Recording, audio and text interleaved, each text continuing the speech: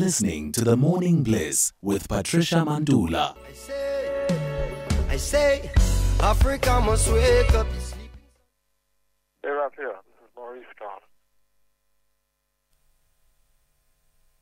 All right, it's time for our dynasty. We are joined right now by a PhD candidate at the University of Witwatersrand in Political Studies Department. He's also his research topic, in fact, is a focus on the theories of revolutionary change in South Africa and has taught Black consciousness, thought and politics. Our guest is Thabang Manyike. Thank you very much for joining us, Thabang.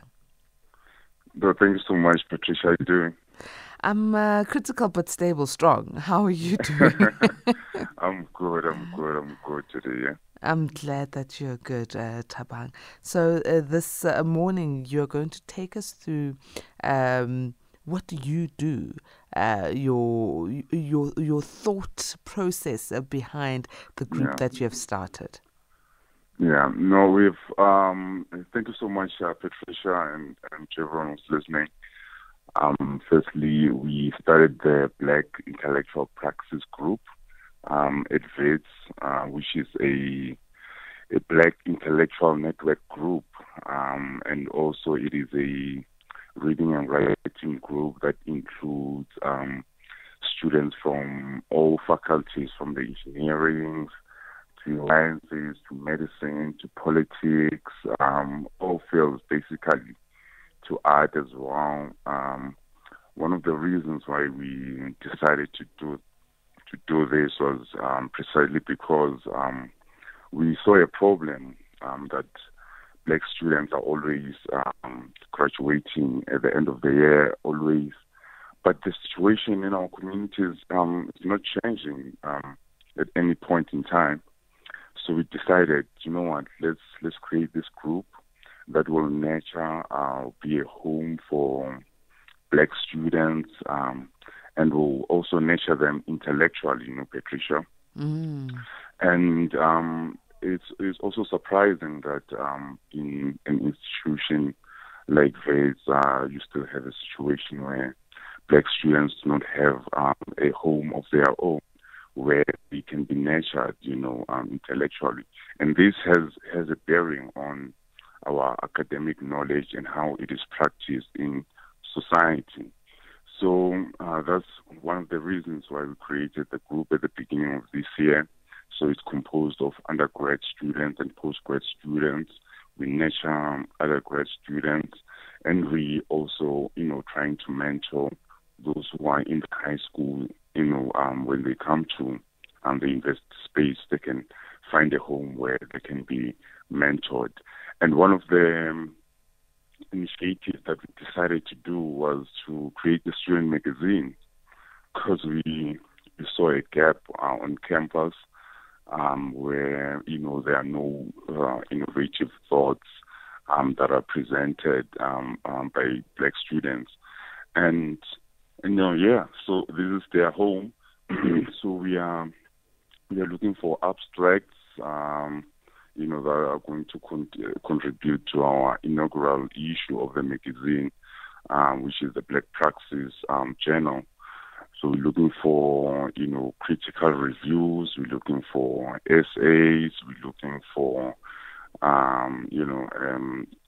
photography essays, sculptures, all manner of artistic production or cultural production mixed with scientific innovations and research.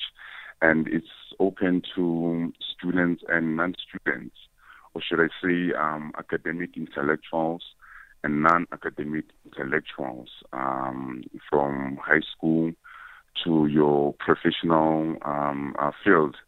If you're new, Patricia can submit something if you have, Mm. So this is an initiative that we are doing. We are hoping to continue it. This will be our experimental sort of like issue, and we'll take it from there. Thabang, tell me something. When it comes to the role that literature plays, in narrating a people, no matter which people we talk about here? What is that role?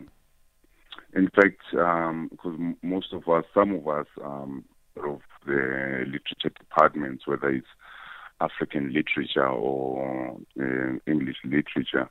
So, of course, literature has always been important in terms of narrating discourses and experiences of a people. And, that's one of the reasons why we are so much focused on at least writing down our narrative or capturing our narrative.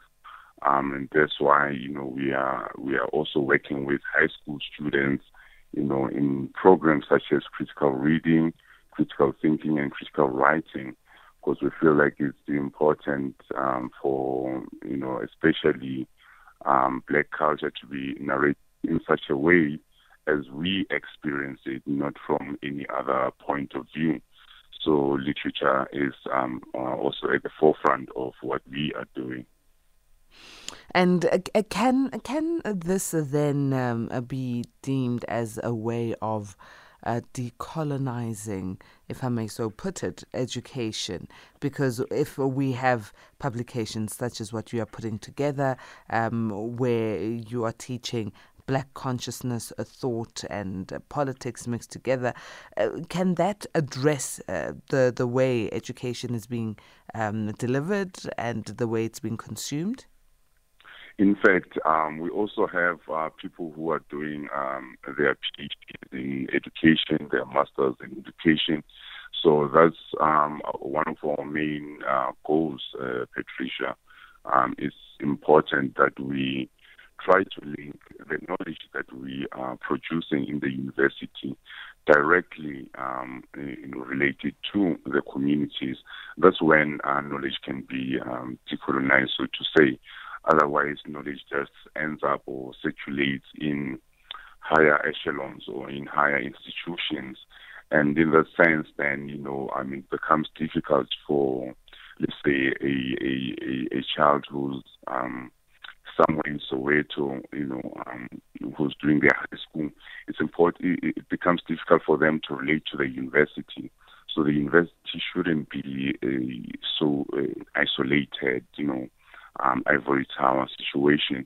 So it's important that knowledge reflects and relates and solves the issues of the community. Otherwise, knowledge then, doesn't decolonize our own society. That's why Black consciousness is, so important to what we are doing. The importance of self-worth, the importance of taking seriously intellectual thought, the importance of taking seriously intellectual thought in practice. That's why we are called Black Intellectual Praxis. Praxis means theory and practice, putting your theory into practice, and that's exactly what we are trying to do. Now, when I think of Black consciousness, I am reminded of the great Bantu Stephen Biko, and I ask myself, what role have Black consciousness leaders such as Bantu Stephen Biko played in your group's formation and how you are trajectorying forward? A very significant role. If you remember, one of the grievances that students had in the early 70s or late 60s, early 70s, was that the education that was being provided didn't reflect the experiences of the people who were receiving that education, particularly Black and African people as well. So if you look at, if you take that trajectory seriously, if you take that critique that the militants of the Black consciousness were leveling against the university, it's almost the same as our own historical juncture, in the sense that there seems to be divisions between the student who's doing art. There's a division between the students who are doing politics and science, So what we want to do is to use Black consciousness to make sure that we are in the same space with all of these students. So hence, we do not, this idea comes directly from the Black Consciousness movement, and our programs that we want to do with society also comes from the Black community programs that were initiated by the SASO students at the time. So the impact is quite major. That will continue with this ideology or these ideas, because for me, they seem to be more solid than any ideology that we have at the moment. Thabang, then comes the issue of our history, or our story, or her story. Yes. It doesn't matter how you want to put it. It's always debatable, and I know here in our dynasty, when we have guests coming in to speak about various elements of African history, we will always ask the question, if it was not written originally, how do we know that it is gospel truth, the way our history is being narrated? But the question I'm going to ask you is, in the role of Black consciousness, how important is it for our history and for the sake of the mindset, but how important is it for our history to be taught in a correct manner from grassroots level to all South African students, the way they do in the United States? In fact, that's so important. And I remember, I think about some 3 weeks ago, there were Azanian philosophers, in fact, elders from Soweto, who were initiating a project on their own of retelling the correct history of our nation, of our struggle, of our resistance against settler colonialism and apartheid at the same time. And these are some of the voices that are not included in the academic or the learning space, So, those anecdotes that they tell that we don't usually hear from the official discourses, also is very, very, very empowering. So it's important that we try to include all perspectives and all voices, because our history, as you've just said, is not one way, but it is so much broad. So history is the bedrock of our social and moral foundation, and it's important that we, through such initiatives and using BC ideologies or BC thought, to try and relate our history in the most honest and faithful manner as possible. And this means that we have to go to uncomfortable terrains and, mine the history of the people who, have never been in the upper echelons of our society or political parties and so on and so forth.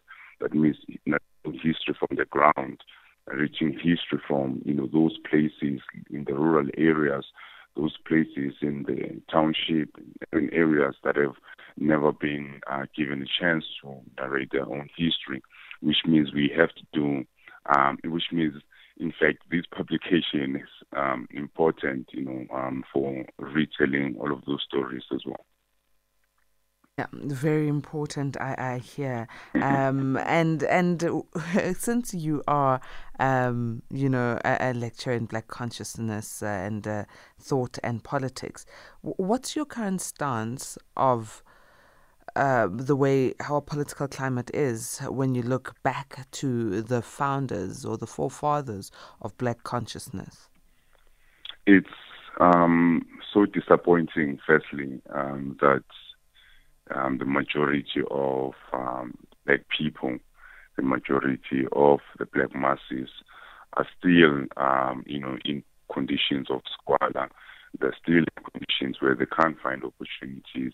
They're still in conditions where they're still stuck in their locations or townships or rural areas, where unemployment is rife, where the standard of living has so deteriorated, and you ask yourself, what was the meaning of the so-called 1994 breakthrough if, more and more people, receive less and less opportunity or are treated by the state or political parties as just objects to be used, when it comes to, when the time of voting arrives, no one really takes seriously the pains of black people. I mean, for more than 350 years, but still black people find themselves in a situation whereby, they're in the university, they are graduating, but the situation is not changing on the ground. You end up being isolated as being the only one who's made it in your township or in your area. You end up moving out and going to other places to go invest there.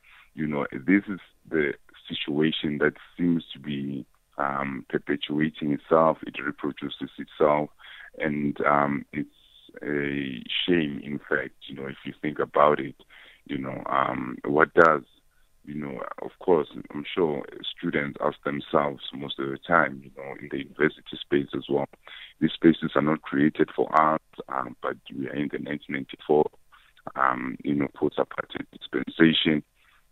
So much is happening that one is bound to doubt any ideologies that is presented by any political party, and hence black consciousness ideology becomes very attractive because it advocates for self-worth, collective solidarity, doing things not just for yourself but also for your community, which is a model that most students don't even embody or even, because there's no one who will support it. So, our politics, will mean that we have to be authentic. We have to work from the ground. We have to work from the communities, since we are in these, higher education learning spaces. So there's no solution for us except to take ourselves seriously, to organize ourselves within our communities, to work with our communities, and provide the solution, with the skills that are in these institutions. Otherwise, I don't see any other way for us except being used by politicians, every after 5 years to come and vote and so on and so forth. Now, you mentioned that at Black Militant Intellectuals Praxis Group, you are starting your publication and you are looking for people to submit articles. Tell us how people can submit, how long these articles can be, and where they can see their published works. Yeah, in fact, we are looking for abstracts. The closing date is on the 31st. Abstracts of about 250 to 350 words. The full articles might be 1,500 words. And we will be publishing, I think, around October for now. So we'll have both print and digital copies, but we'll start with digital copies, of course. And what else did you ask? So how do they submit?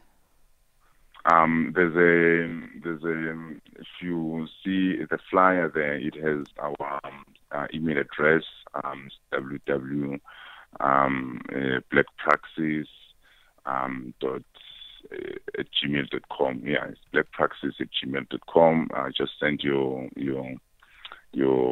abstract or any photography essays that you may have, Patricia, any sculptures, any cultural productions that you think speaks to the theme of the issue, which is a multiple spectrum of blackness. And a multiple spectrum of blackness just means blackness the way you experience it in your own field, in your own creativity, in your own experience. That's what we are looking for, and from different geographical areas, from the township to the rural areas. So our themes, of course, are decolonization, critical spirituality, mathematical research, politics of emancipation, and more and more. Thank you so very much, Thabang, and I'm looking forward to getting your publication once it's done. And we've also, through the Magic Man, our show producer, Ustando, we've posted all these details on how people can submit their abstracts to you on our social media platforms. So, A-teamers, go to our social media platforms at SAFM Radio. Thank you very much, Thabang. Thank you so much. Thank you so much, Patricia. And thank you so much to Stans as well.